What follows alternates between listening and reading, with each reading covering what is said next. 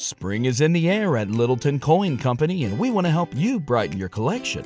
Visit us at littletoncoin.com all month long to enjoy 15% off your purchase. With a wide selection of coins, paper money, supplies, and more, Littleton Coin Company has something for every collector's taste. Use promo code SPRING at littletoncoin.com for 15% off your purchase all month long. Restrictions apply.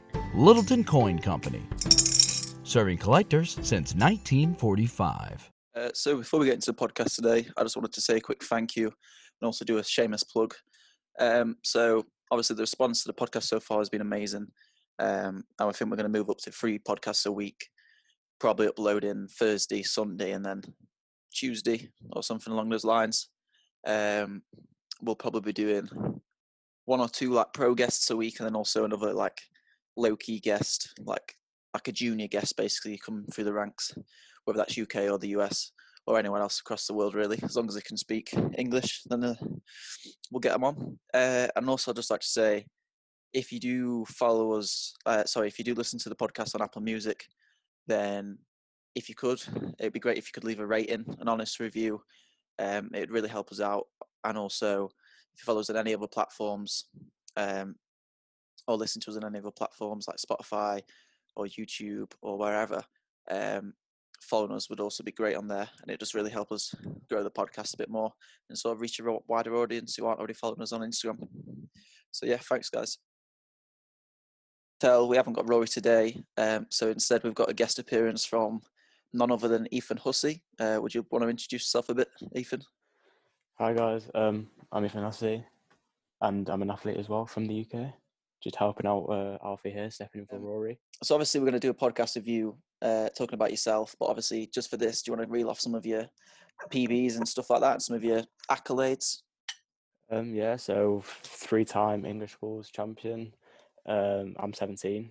Ran 3:45 for 800, 1500, 1:49 for 800, and 8:22 for 3K. Ranked number 1 in the country for all 3 distances as an under 17 last year in the UK, and yeah, pretty much. And I just want to say there, what did you run when you were 15 for 5K? Was it 14:29? Okay. So that's Ethan Hussey, obviously an absolutely ridiculous athlete. He's going to be joining us today. Hopefully knows a bit about shoes and everything like that. So yeah, we're just going to get into it.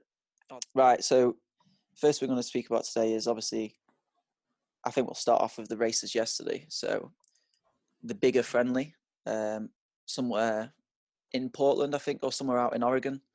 It looks like, I'm not entirely sure where it was. It was an undisclosed location. But obviously Brazier, Craig Engels, Closter Haltham, Josh Kerr. There's some big names who raced. So I think we'll just start off with, again, probably the star of 2020 this year is obviously Donovan Brazier. He did the 2x2 400 meter relay, and he just looked ridiculous. So I just want to ask you, Ethan, do you think he's in world record shape? Do you think the world record can go in the 800 this year? Simply, yes. Yes. I just think he looks so smooth at pace. Yesterday his splits were very low 50s, 50-51 around about there. And he doesn't even look like he was even trying. He just looks so smooth. He just looks in ridiculous shape. And I think put him in a proper race with some pacemakers, don't even have to be with pacemakers, I think. But that world record is definitely in his sights, I reckon. And not just world record, but I think he could be the first man to go under 140. I think it's crazy that we're talking about this. Obviously, when we saw Rudisha run the 2012 Olympics, he just dominated that race. And I think Rudisha, that world record, everyone seemed to think like that's not going to get touched for a long time. And it's just crazy that we're talking about Donovan Brazier, who's obviously only, how old is he? Like 23? He's still young. 23. Yeah, he's still young. He's not long out of university. It's just crazy. And after the first 400 on yesterday, he was actually smirking. I think he ran a 49, and he just turned around, and I just saw him smirking. I was like, how have you just run a 49, 400 meters, and knowing that you're about to run another one in 60 seconds? How are you going to smirk and just like he must almost know that he's like in crazy shape, which it's just great to see an athlete actually who's not. I don't want to say who's not Kenyan, but like the distance events where there's an actual athlete who's challenging for the world records, who isn't sort of Kenyan Ethiopian, because it's not boring, but it's like you want to see some other people be up there, and it's great to see. Yeah, I feel like it's putting 800 back on the map again.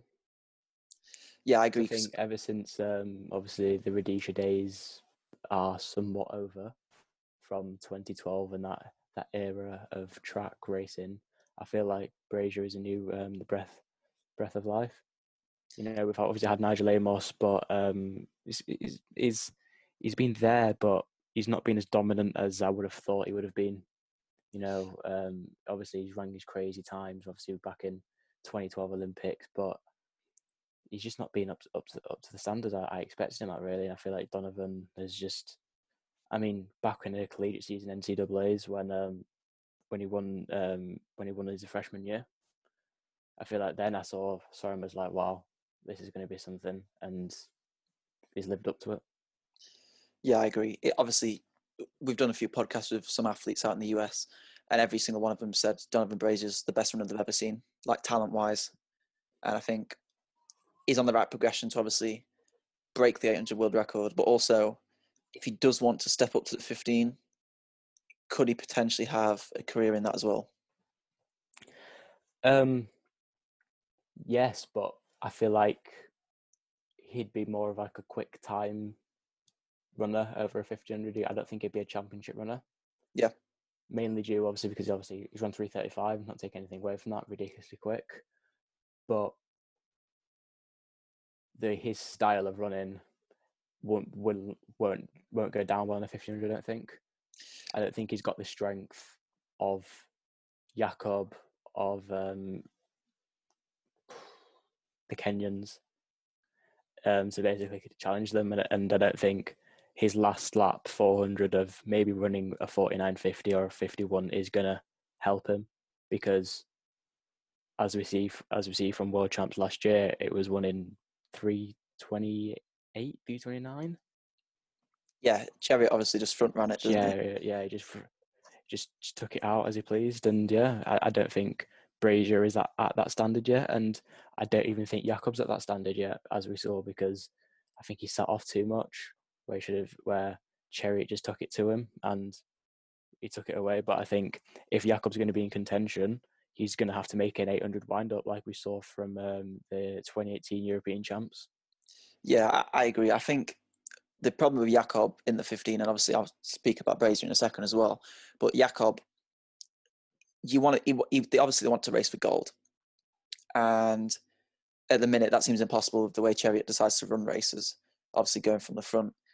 But Jakob has run 3:30, and he could have run sub 3:30 that day because he eased on the line, and he also came from miles back. So I'm not sure. It'd be great seeing him him and his brother maybe working together to sort of keep in contention with Chariot, and then sort of, like you said, wind it up from 800 to go, and sort of like obviously not go out with Chariot, because that's the pace is just only Chariot could do that in races, I think. But I think if they're there within like 10, 15 meters, if they try and wind it up and work together with 800 to go, then they might have a chance. But I think Chariot's too good over 15, and obviously Brazier as well. He's obviously favourite to win the 8, so I think he'd only do the 15 if you feel like he could get gold, because why would he do it otherwise? I know that's obviously quite naive saying that bronze and silver aren't amazing, but I feel like if he's getting gold in the 8, he wants to go for gold in the 15, and I don't think he's got that in his locker at the minute, especially with Chariot. I feel like, why do two events of maybe getting a bronze and a silver in both of the events when you could just go do the 8 and get a gold? Yeah, I think it's just weighing it up really of what means more to you. Yeah, and obviously we saw Jakob at the Doha Champs last year. He probably could have medalled in the 5 or 15 if he did one. Obviously in the 5K, if he raced a bit smart, he would have medalled. But I think the 1500, he just looked tired, and I guess that goes to show if you double in major championships, you can get caught out quite easily. Yeah, I feel like from Jakob's side as well, I think maybe it's quite ignorant for me to say this, but I don't think he's tactically aware of how to run in World Champ finals. I mean, I have no place to say because I have no experience, but I mean, I think many can say looking at the way he runs, just watching from TV, I feel like he's not aggressive enough. I think throughout his career, he's always relied on moving through from 800 out through the pack. But I think as we see from World Champs and then from Diamond Leagues, it's not a case of that anymore. I mean, even from a younger age, from the pre-classic and the miles, obviously it worked for him then because he was a young athlete, he was an emerging athlete, and he could do that. But I feel like now, because he's probably one of the most prominent athletes on the circuit, he can't rely on that as much now.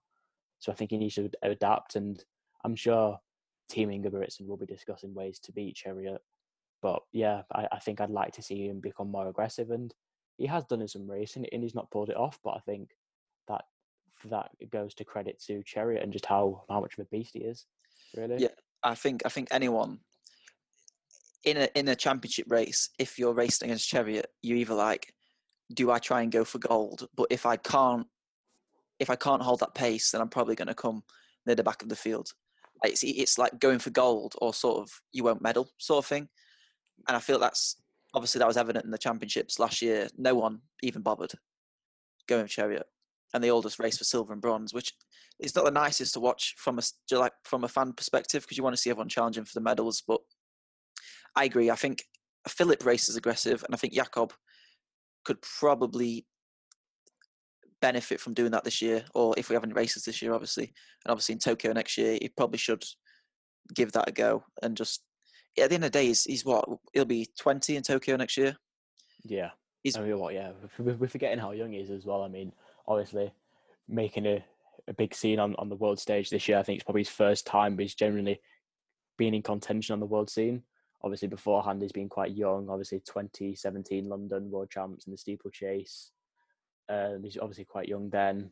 And at Euros, he obviously had the backing of his brothers in tactical races. That obviously helps. But we're obviously forgetting he's so young. So him getting older, he's going to become more mature in his racing. So I think like we got to give him a bit of time as well. I think I agree with that. I think a lot of people say he's a great tactician in races because he finishes so fast. But I think that shows to me that he's not a very good tactician because he's finishing way too fast in some of these races. It sort of shows like his 330 over 1500 isn't nowhere near. He could have ran.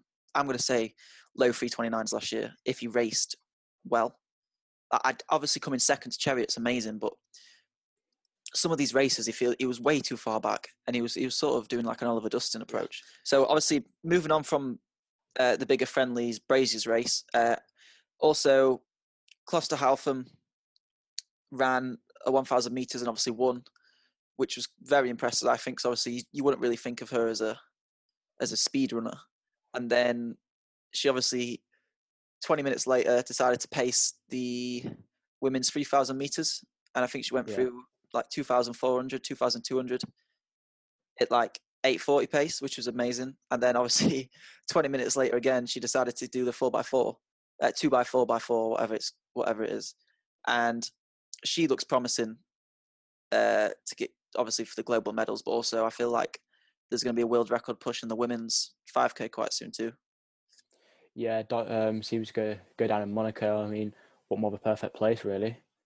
Yeah, I feel like if you think of races where you would want to set a world record, I think Monaco is top of the list. I mean, it's had its historical benefits of probably being one of the fastest tracks in the world.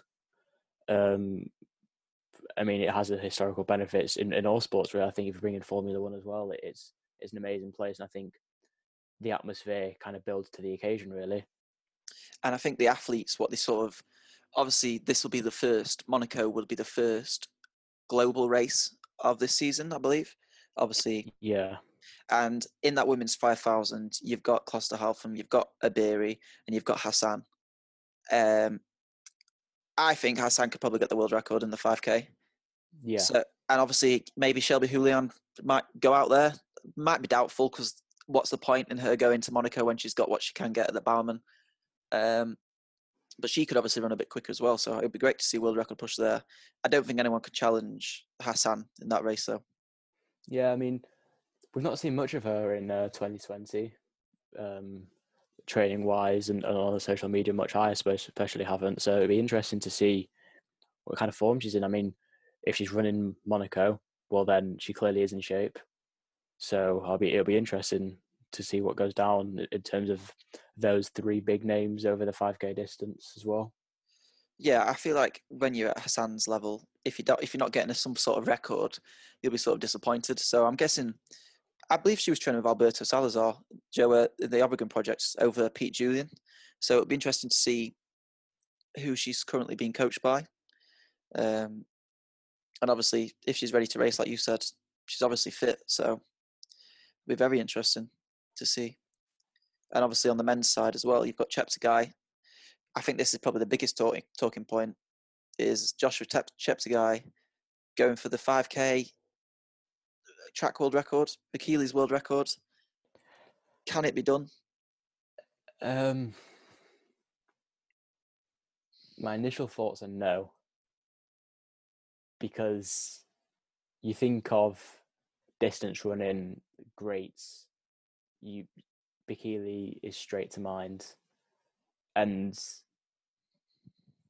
I just feel like he was in his prime. He was always a class above everyone else, and I feel like throughout history he always is going to be a class above everyone else. Yeah, I agree. Obviously, looking back, I think there's a lot of talk on who the greatest of all time is, and I think a lot of people, because of what Kipchoge did in the Ineos and also the world record, it's sort of an argument, but I don't think it is. I think Bikili is undoubtedly the greatest of all time, and for anyone to beat or even challenge his records must be saying something about that athlete. Like obviously Cheptegei, 23 years old, he's got the road world record for 5K. Obviously, 5K world record's 12:37. We saw Mo Ahmed run 12:47 last week with I think a 3:57 last mile. Yes, So 357, 358. Yeah, what can he run?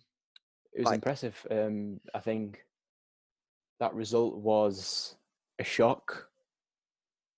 Obviously, he emerged last year with a bronze medal in World Champs. But yeah, I mean, I've had the pleasure of meeting the guy. Great guy. He's very focused.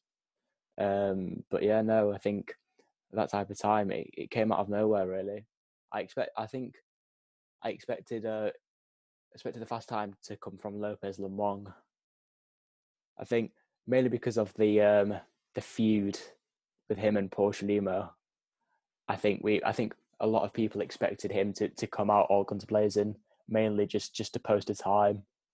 But no, I mean, even though it's not the 12:47 that Ahmed ran, he still went sub 13.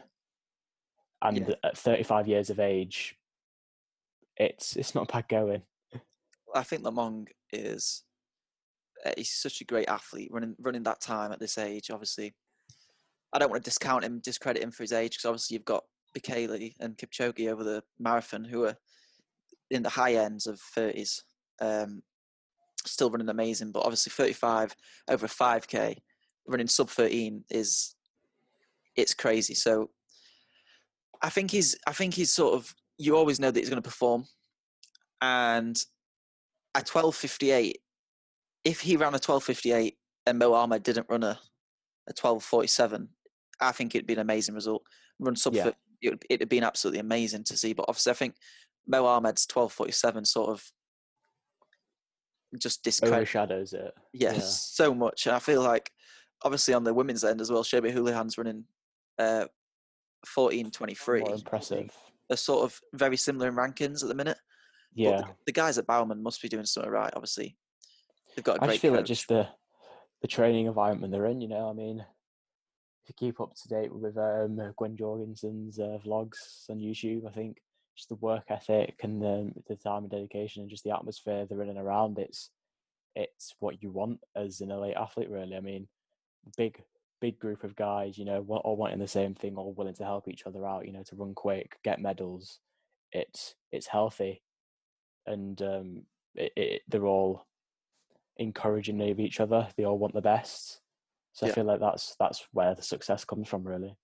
yeah. I think obviously than the NM running team, they've probably got the most stacked team in the world. Yeah.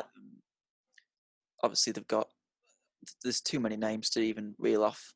Maybe Yeah. people you know Centro, well, Jaeger, Lopez, Ahmed. Ahmed, Shelby, Got Cohen, Mark Scott as well from the Mark UK. Scott.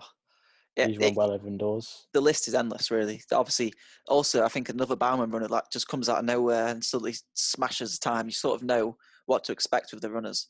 Yeah. They're just the depth in that group is just amazing. Yeah. Grant Fisher as well, who Stanford University graduate. Yeah, he's in that group now. Yeah, he helped pace I think on the 5K. Yeah. He ran 13:11 I believe the week before. He's looking promising in the next few years. Really promising, Yeah. which is great to see. But obviously moving on from sort of races in America, I kind of wanted to touch on what's currently happening in the UK. And obviously, yesterday, I believe it was announced that the plan for races by England Athletics, which is, I'm not sure the exact details, but by the looks of it, it's basically saying you start at 4 different places in the track and like 200 meters apart from each other, and you run basically solo, but somehow race. And what are your thoughts on that, considering that football or soccer, however, whatever you want to call it, in the UK is like junior soccer and foot. I don't know why I just said that. Junior football is being played as of next week, where 22 people on a pitch for 90 minutes can come in full contact, but then we can't get a race of a few minutes, like a 1500 over like 4 minutes with a few people on the track. I just find it ridiculous. I just wanted to know your thoughts on that. I think there's a lot of factors in the decision. I mean, no matter where we are in terms of getting back life to normal, there are a lot of things you obviously have to think about that are going to contribute to the decision. But I think from an athlete's point of view, it is stressful to understand the rules they're trying to implement. Purely because they're going ahead with British champs. So, are these rules or regulations going to be implemented into British champs, or is it going to be exempt because it's British champs? I think because the British champs is sorry. I think because the British champs is British athletics, whereas Yeah, the other races are England athletics. I think there's slight differing governing bodies there. So I feel like the British champs will be run like a normal race. If I it's feel not, that's where we're wrong in the UK. I feel like it shouldn't be one governing body doing this when one for one, one for the other. It should be in a time like this. I think it all should be inclusive, all working together. Because at the end of the day, it's not like some people are affected more than others. At the end of the day, we're all in the same situation. I mean, in terms of family issues or like personal lives, I think obviously you are going to be more affected. But in terms of getting life back to normal, we're all in the same boat because yeah, we're all wanting the same thing. So I feel like a bit of communication and better organisation of actual getting guidelines and mainly listen to the people and just more conferring with each other about it rather than one governing body having one agenda and the other having another.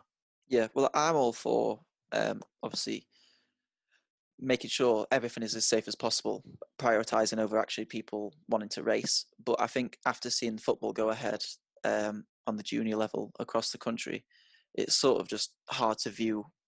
Like if that didn't go ahead and if gyms weren't opening, if pubs weren't open, then fair enough. But having a few like 8 people run around a track for a few minutes, it's a lot safer surely than sitting in a pub or like being in the gym or playing a 90-minute football match. I just don't really understand that. Like you said, different governing bodies having different agendas. It sort of seems like pointless to have, if all these people playing football, then it seems pointless to have all these people not racing because the numbers aren't going to change because people are playing football. So It's all it's confusing is the way to put it because how it's just weird because it's just like I feel like because like on a personal view I feel like if we're having to go through this much trouble to generally have to put a race on and go through all the nitty gritty of it, I feel like it, the track season just should be postponed and kind of just prepare for the winter and Yeah, just get everything nailed on for winter to get everything back to normal rather than preparing for something that's a couple of weeks away. Because I think if it's obviously time is a factor in terms of getting it ready within weeks, then more rushing and more mistakes will come about of it. So I feel like if you just, I think it'd just be easier and more sensible, because I feel people will understand more if you just postpone the season, just call it null and void and then just crack on with winter. I think people would generally understand more rather than causing a lot of public debate, like like how we're having now, really, or just discussing the issues of what we think of the guidelines. Because at the end of the day, I think in a situation as serious as this, I mean, throughout the world, no matter what the guideline is, everyone's going to have their own opinion about it. Some will disagree, some will agree. And I feel like just for the safety of everyone, just to even avoid the tiniest bit of spread, it'd just be easier to cancel track season and just get ready for winter, really, just where you have a lot of time to prepare and then assess the issues going on. Because, I mean, winter's months away now, so who knows where we could be at then. But I feel like, yeah, things for now should just be just done with, and yeah. just look for the future, really. I think what's scaring me slightly is obviously in the US, Ivy League have cancelled all sports in the fall, and also NXN's been cancelled.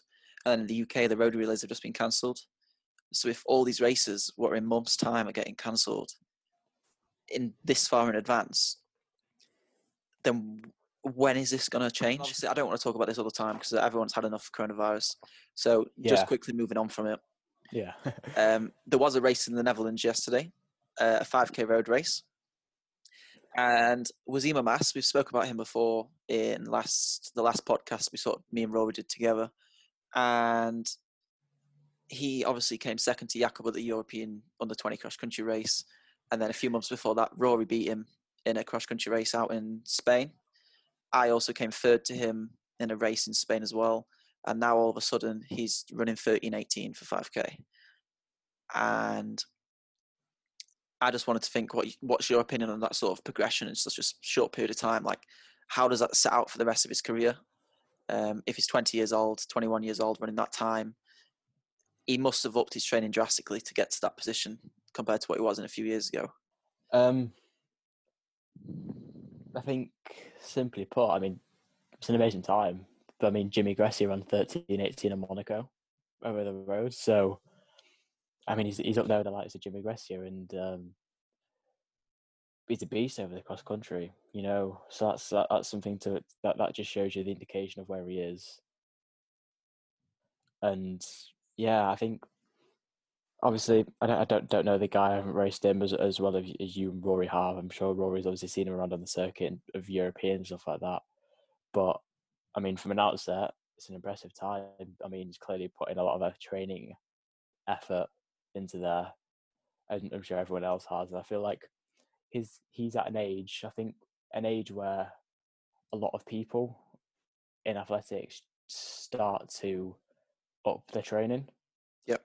to a more senior level, because I feel like, I mean, across the world, you get a dropout rate quite high at under 17 type of it, 16, 17 age, But I feel like if you make it through that, when you get to under 20s, breaking that age barrier, then it becomes a debate to yourself whether you're going to push yourself to that elite level. Yep. So I feel like, like you said before, he's upped his training, more specific to 5K type stuff. I feel like, yes, that's more than likely the decision he's made. So yeah, I feel like his training's clearly paid off. I mean, lockdown has probably been a massive grind. It'd be interesting though, as to where he's based himself for training, because obviously we know he's Spanish, and from the news we know Spain have had very strict lockdown rules. Yep. You can't go out your house at times. So has he just got an amazing setup at the house? He's just got a top class treadmill that he can just plod on the miles, and just a lot of tempo threshold kind of workouts on there. Yeah.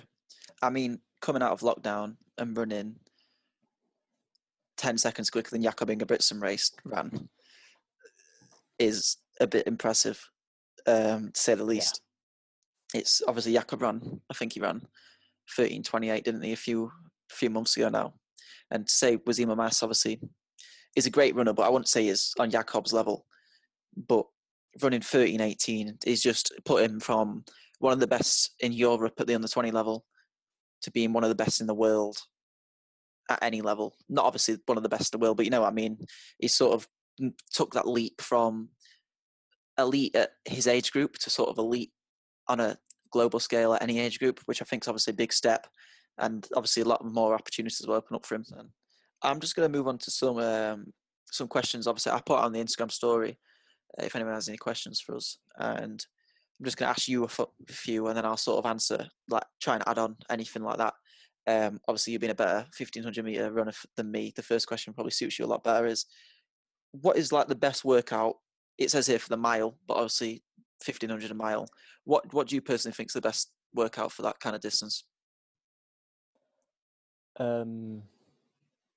Definitely, I think first off, I'd say speed endurance. But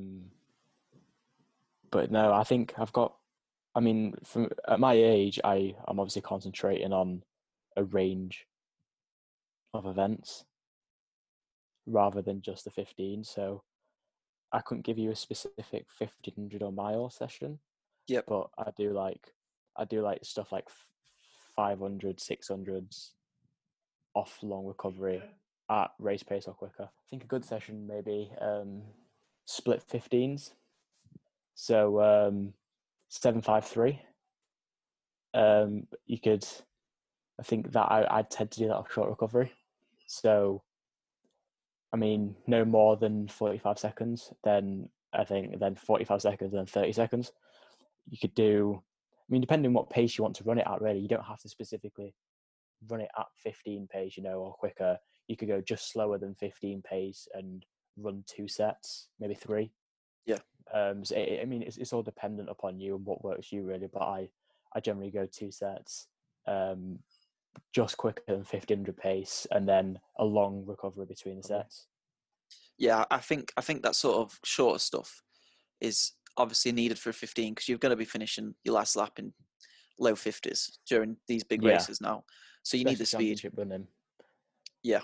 And also I think on the other end of the spectrum, you sort of have to look at like the Ingebrigtsen's training and other 15 runners like that. They're doing a lot of threshold work as well.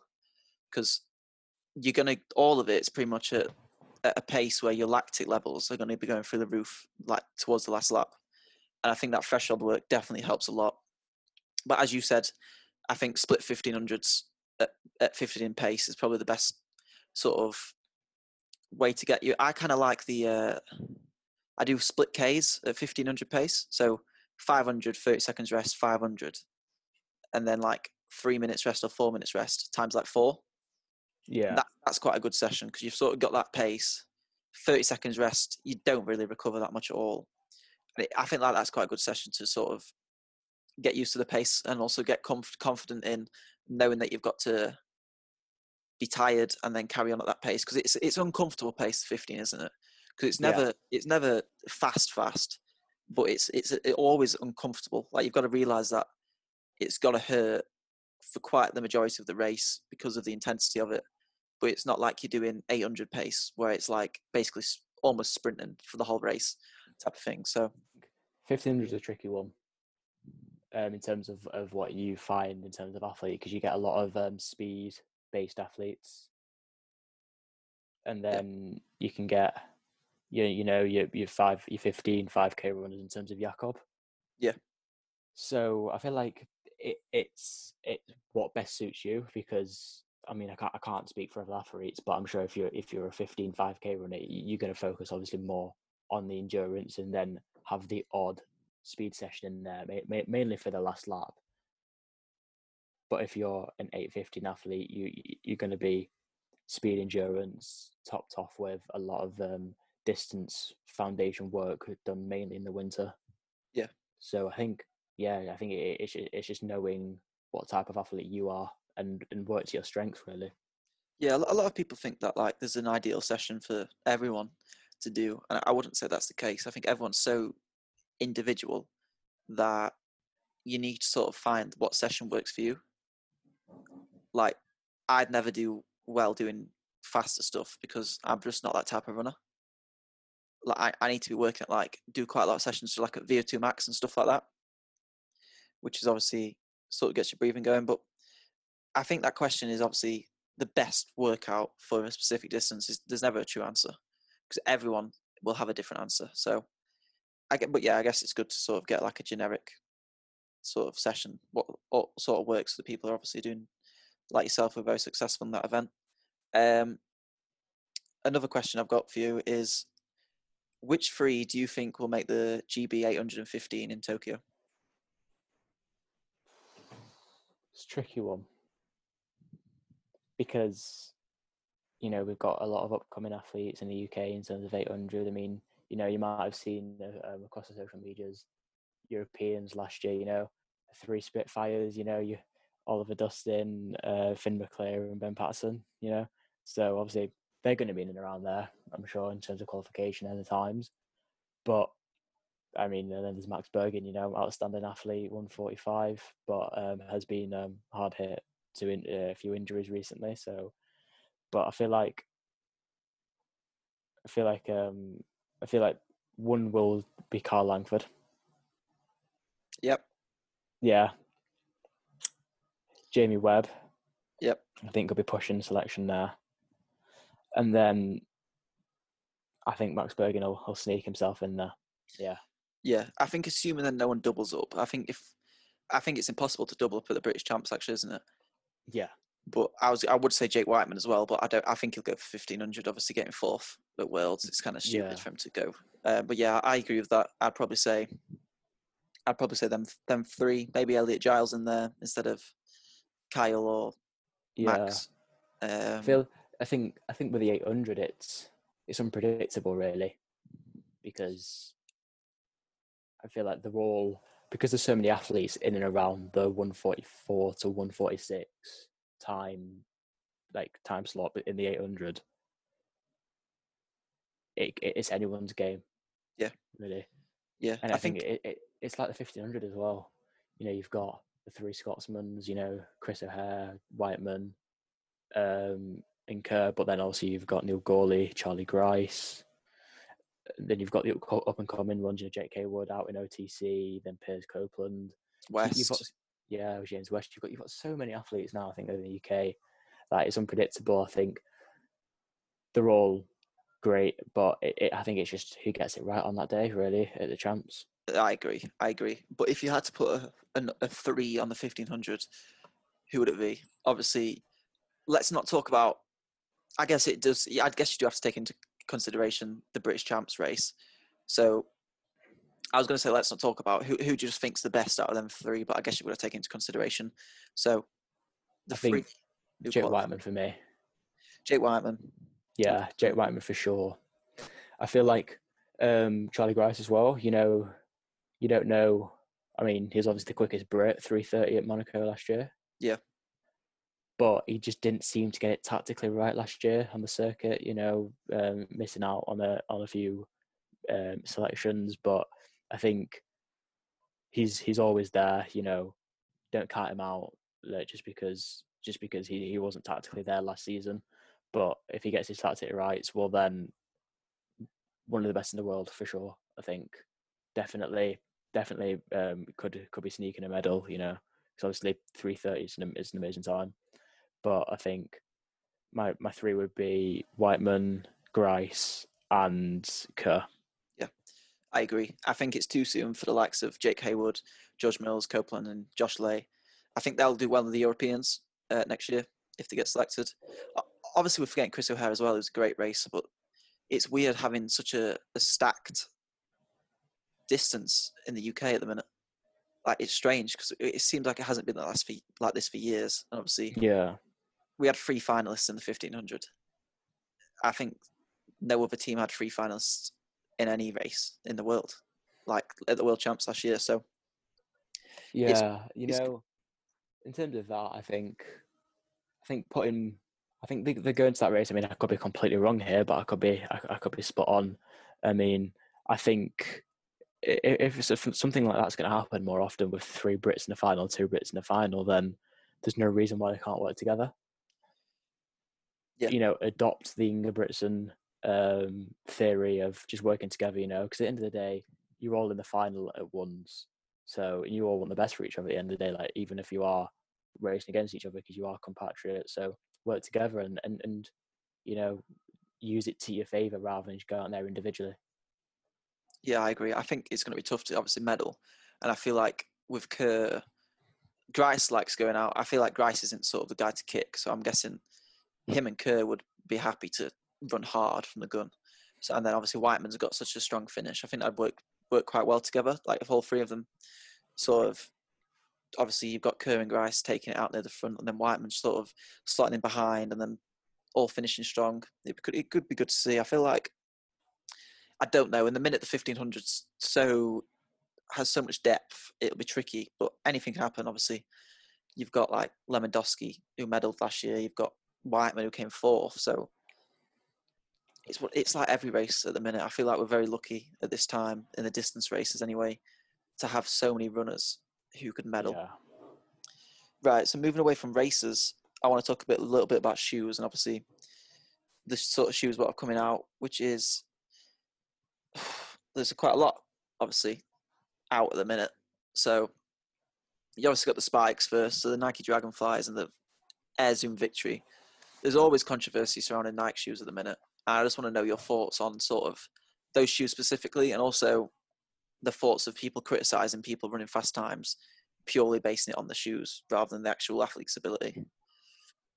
I think I'll just address the people's criticism first. At the end of the day, you still got to train. Yeah. You still have to train, But I think with benefits comes its negatives.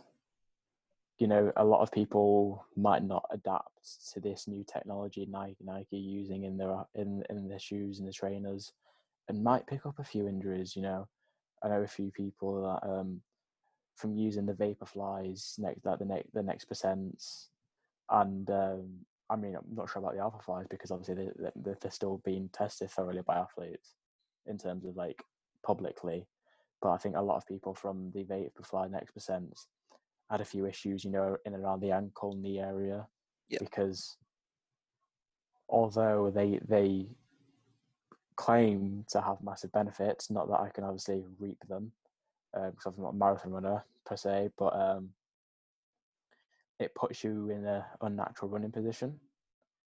So a lot of injuries and tight muscles come about from there, and athletes aren't used to it, so they don't know how to deal with it, leading them to injury. So I feel like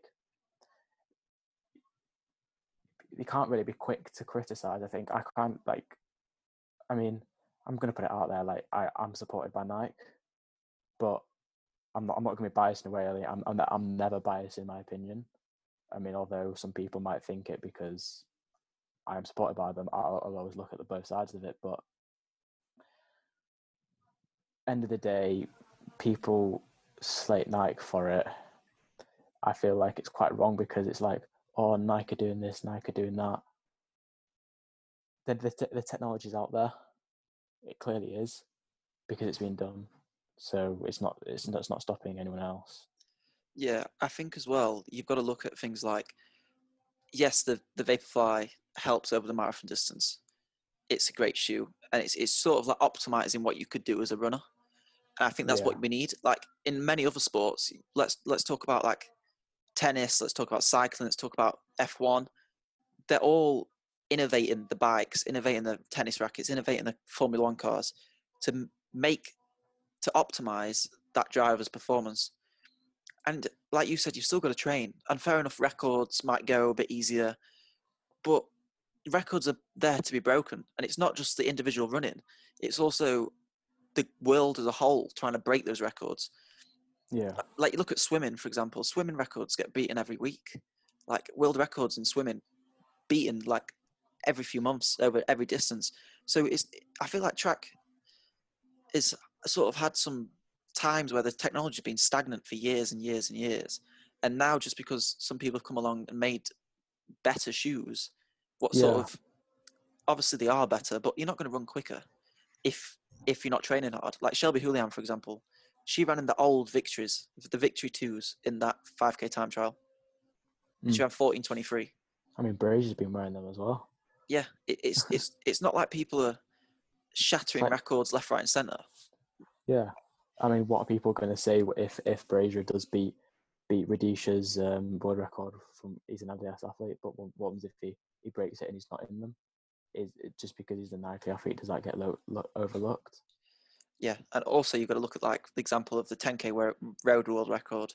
Obviously, Ronix Kipruto ran in an Adidas Takumi Sen 6, a production Adidas shoe. He wore an Adidas flat and broke Joshua Cheptegei's 10K road world record when Joshua Cheptegei was wearing the next percents.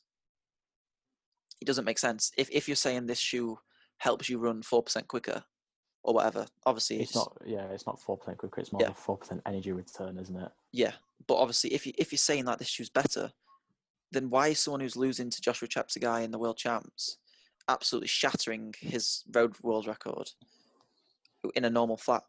It's obviously it's always going to be one of them things where there's people on one side of the fence going to say it's an unfair advantage, and then people on the other side of the fence saying it's fine. But I think at the end of the day, there's in our sport at the minute, there's a lot of other people gaining unfair advantages in other ways. What needs to be tackled first as well. Yeah. And obviously, we don't need to talk about that. I think another way to look at the Nike problem that people are calling it, I think they're a dominant global business.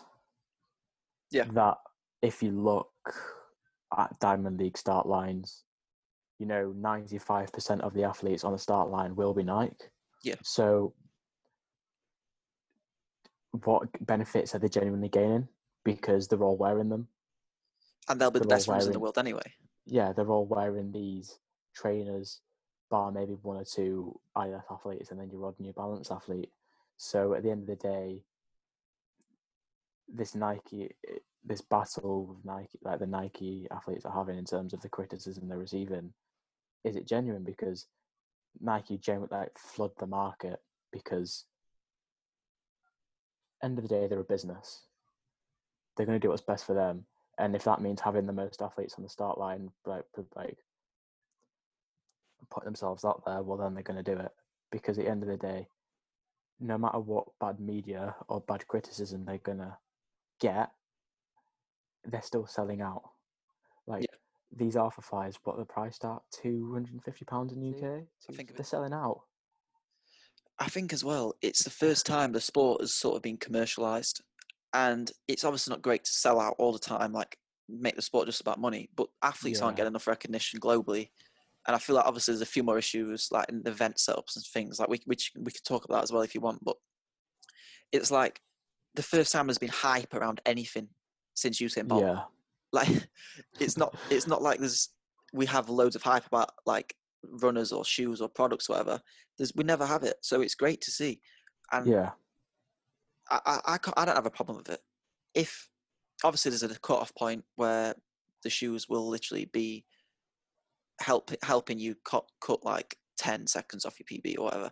But at the minute, I think they're obviously having worn the Vaporflies. Yeah. I mean, they are great shoes, but they're not like game changers. Yeah.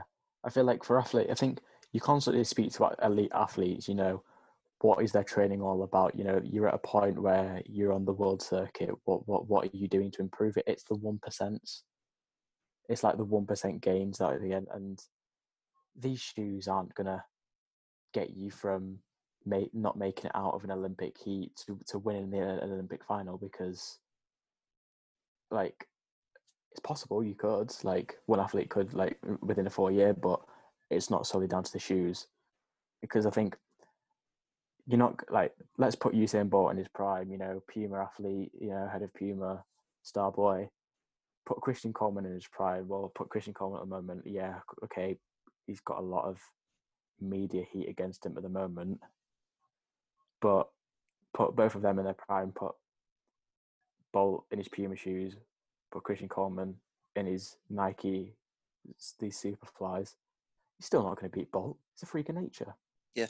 Until he runs that sub 9.58, you can't even talk about these sprint spikes being amazing because Bolt's done it in a carbon fiber bloody Puma spike. Yeah, and I think as But well, I just think it's unfair to say Kipchoge wouldn't break the marathon world records. So, like, he probably would have broken the world records anyway with the marathon. And people saying it's only because of the shoes that he broke those world records. I don't really think that's fair. no. It's one of them. Bekele obviously will probably beat Kipchoge's world record, but Kipchoge will probably beat that as well. So it's like, if the best runners ever are the breaking the records, then why is it like even? Why are people saying it's the shoes when they're literally the greatest of all time? Like, the greatest of all time will still have the records. It's not like Bolt's record's going to get beaten because Noah Lyles is wearing a carbon fiber, like a mad technology shoe. Like, Bolt's records aren't going to get beaten because of these new sprint spikes. Yeah, he was a freak of nature at the end of the day, and I don't see those records getting beat for a long time. I mean, I don't even see his 200 going, even by Noah Lyles, or if Wade van Niekerk gets back to his prime, I still don't see him going for a long, long time because he was a freak of nature. What do you on that? What world records do you think are the biggest threat? Obviously across the men and women's distances, and also obviously the sprints as well. What do you think is like the biggest threat? Like, what's going to go next? You've obviously got your 800. We spoke about Donovan Brazier. I mean, I've made my claim that I think he's going to be the first person to go under 140. I mean, say what you will about my claim, but I think it is possible. He looks like he could. But I think, like we spoke about again, the upcoming Monaco Diamond League, the 5Ks going under threat.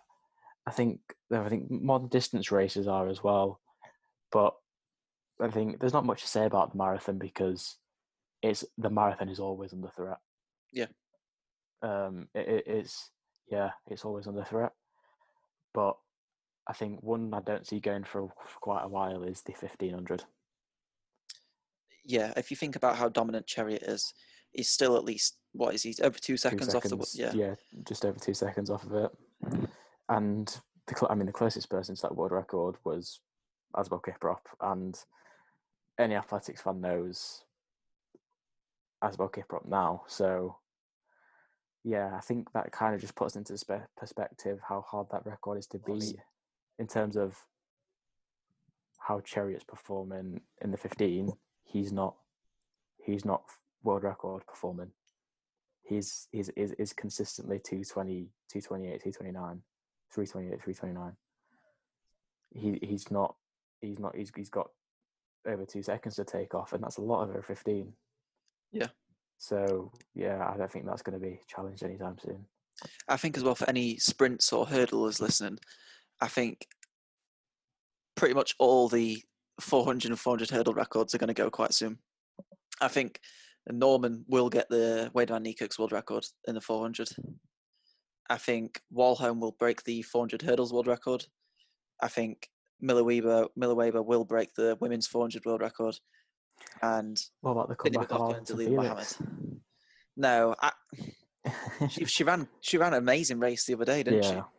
But is that a potential 200 meter runner there now? I can't see her beating the likes of Dina Asher-Smith at the minute. So, what is the women's 200 meter record? 21:34 by Florence Griffith-Joyner. So you're talking 1988.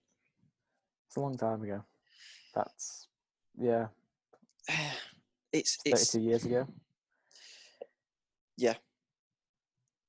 No, that's not going to get beat. I don't think anytime soon. Fast. Yeah.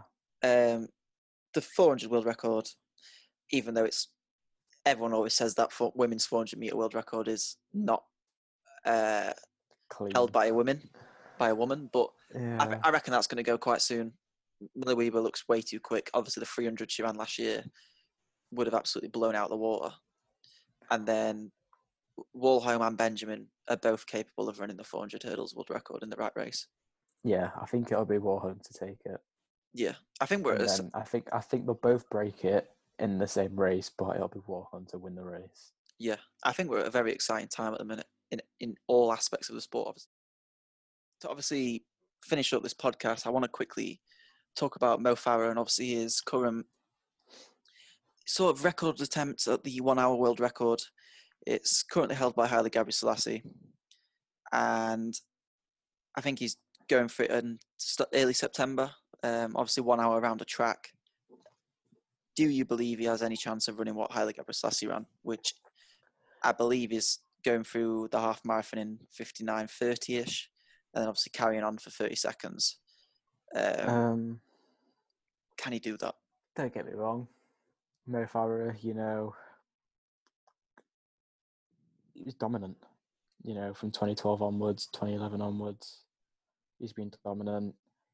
His marathon stint hasn't been successful as many thought, mainly due because he hasn't given it as much time as maybe Kipchoge and the others have. He's going to be close, but I think the biggest factor for me is that when you look at Gebrselassie and the Bikaleys, they still ran very quick times as well as winning medals.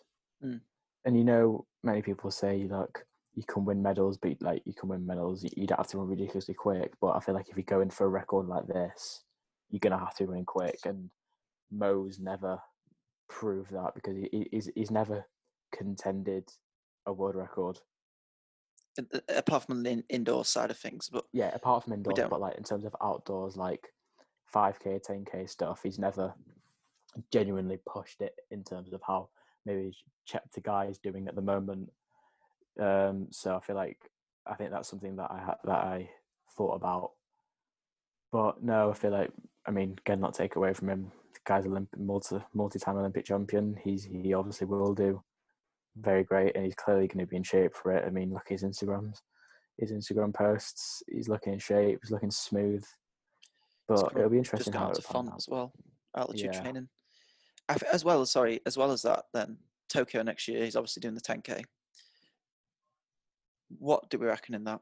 Because you've got Kajalchi, you've got Kipruto, you've got Cheptegei, you've got Gebriwet, all sort of getting into their prime now. Very fast finishers. What is his chances in the 10K next year in Tokyo? Again, it'll come down to how fast he can finish, whether he still has the legs to drop a 50 to 52 last lap. Yeah. I think it's going to come down to that because when you're a 5K to a marathon runner, it's easy to plod in the miles, you know, to get the mileage up in terms to run the times and compete at that high level. I think the difference is those finishing first to those finishing just out of the medal positions is their ability to finish in a very quick last 400. And that's what Mo was so brilliant at. Yeah. All credit to him for that. You know, he dominated. He put himself. He asserted himself in the race, and I think he'll be up there, but I feel like he'll just miss out. Yeah. Well, I think if I was Cheptegei and Kipruto, I'd just be like, let's work together and drop a 26:25, like a 26:25 to 26:30. No one's going to be near him. It'll be simple as that. I think if it is left to a kick, I think Mo will finish second behind Cheptegei. Yeah, I mean, Mo's quick, without a doubt. What he British record over 1500 as well. Yeah, Like, crazy. The endless races that he's finished in a low 50. It's ridiculous, but I think that was a problem when Mo was in his prime, you know, 2012, around that era. He got his own way, you know. I mean, he was a great tactician, but the Kenyans and the Ethiopians as teams, as teammates, didn't work together. Yeah. They were too busy looking around, like, oh, where's Mo kind of thing. They didn't go into it with a race plan as such, or one that was meaningful and successful, because it wasn't to an extent, apart from when Mo didn't manage to do the 5K, 10K double last time. I can't remember which year it was. 2017. 2017, there we go. Yeah, When he wasn't able to obviously Edris do won. it then. Yeah, Edris. So, yeah, I feel like if you take it to him in terms of the team and quick, he's going to be put under a lot of pressure because he's not really faced that in terms of a championship race.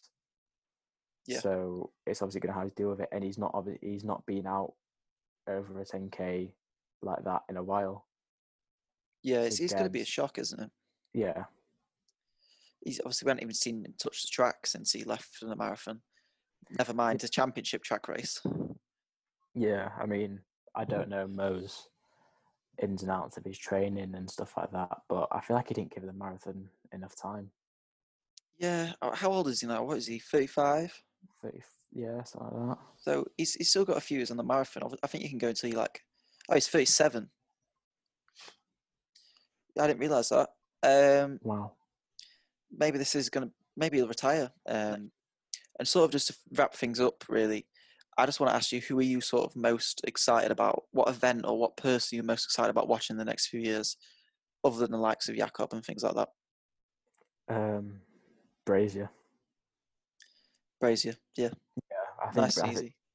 it's an easy question, and like, yeah, of course, it's not a different, quite unorthodox answer. It's obviously quite an obvious answer, but people would be lying if they're not excited about what he could potentially run. Yeah, Doha really opened that door for many athletes in terms of where he can go. Just the yeah, way he finished, obviously 1:42.6. Yeah, off the top of my head, I think. yeah, It's ridiculous. And he is the person that is almost the head and shoulders above the rest in 800, as we've seen, obviously, because he destroyed that field. absolutely I mean, obliterated that field. It was crazy. mainly due to Vasquez of Costa Rica taking it out in a 48. Yeah, But again, you don't know that until you're in the race. So it is amazing, I think. Yeah, I think the future is bright for him. yeah. I think Brazier is definitely probably the most exciting prospect, other than Jakob, and obviously, well, actually, I'd say along with Jakob, I don't think. In fact, I don't know. I'd probably got more excited about Brazier in the next few years, seeing what Yeah, he can do. because I feel like with Jakob, I mean, I don't want to take anything away from him. I don't think anyone does, because obviously he's great to watch, but it's almost people have, because he's had his older brothers, they've obviously been global. They've been there, the global elites of the sport. He's had his progression tracked. People have known about him. I mean, especially in athletics, they've also known about him because of his brothers. Because of Team Ingebrigtsen and documentary series. But I feel like with Brazier, we've not seen much. I mean, we've seen him about he a couple of years ago. He didn't perform too well.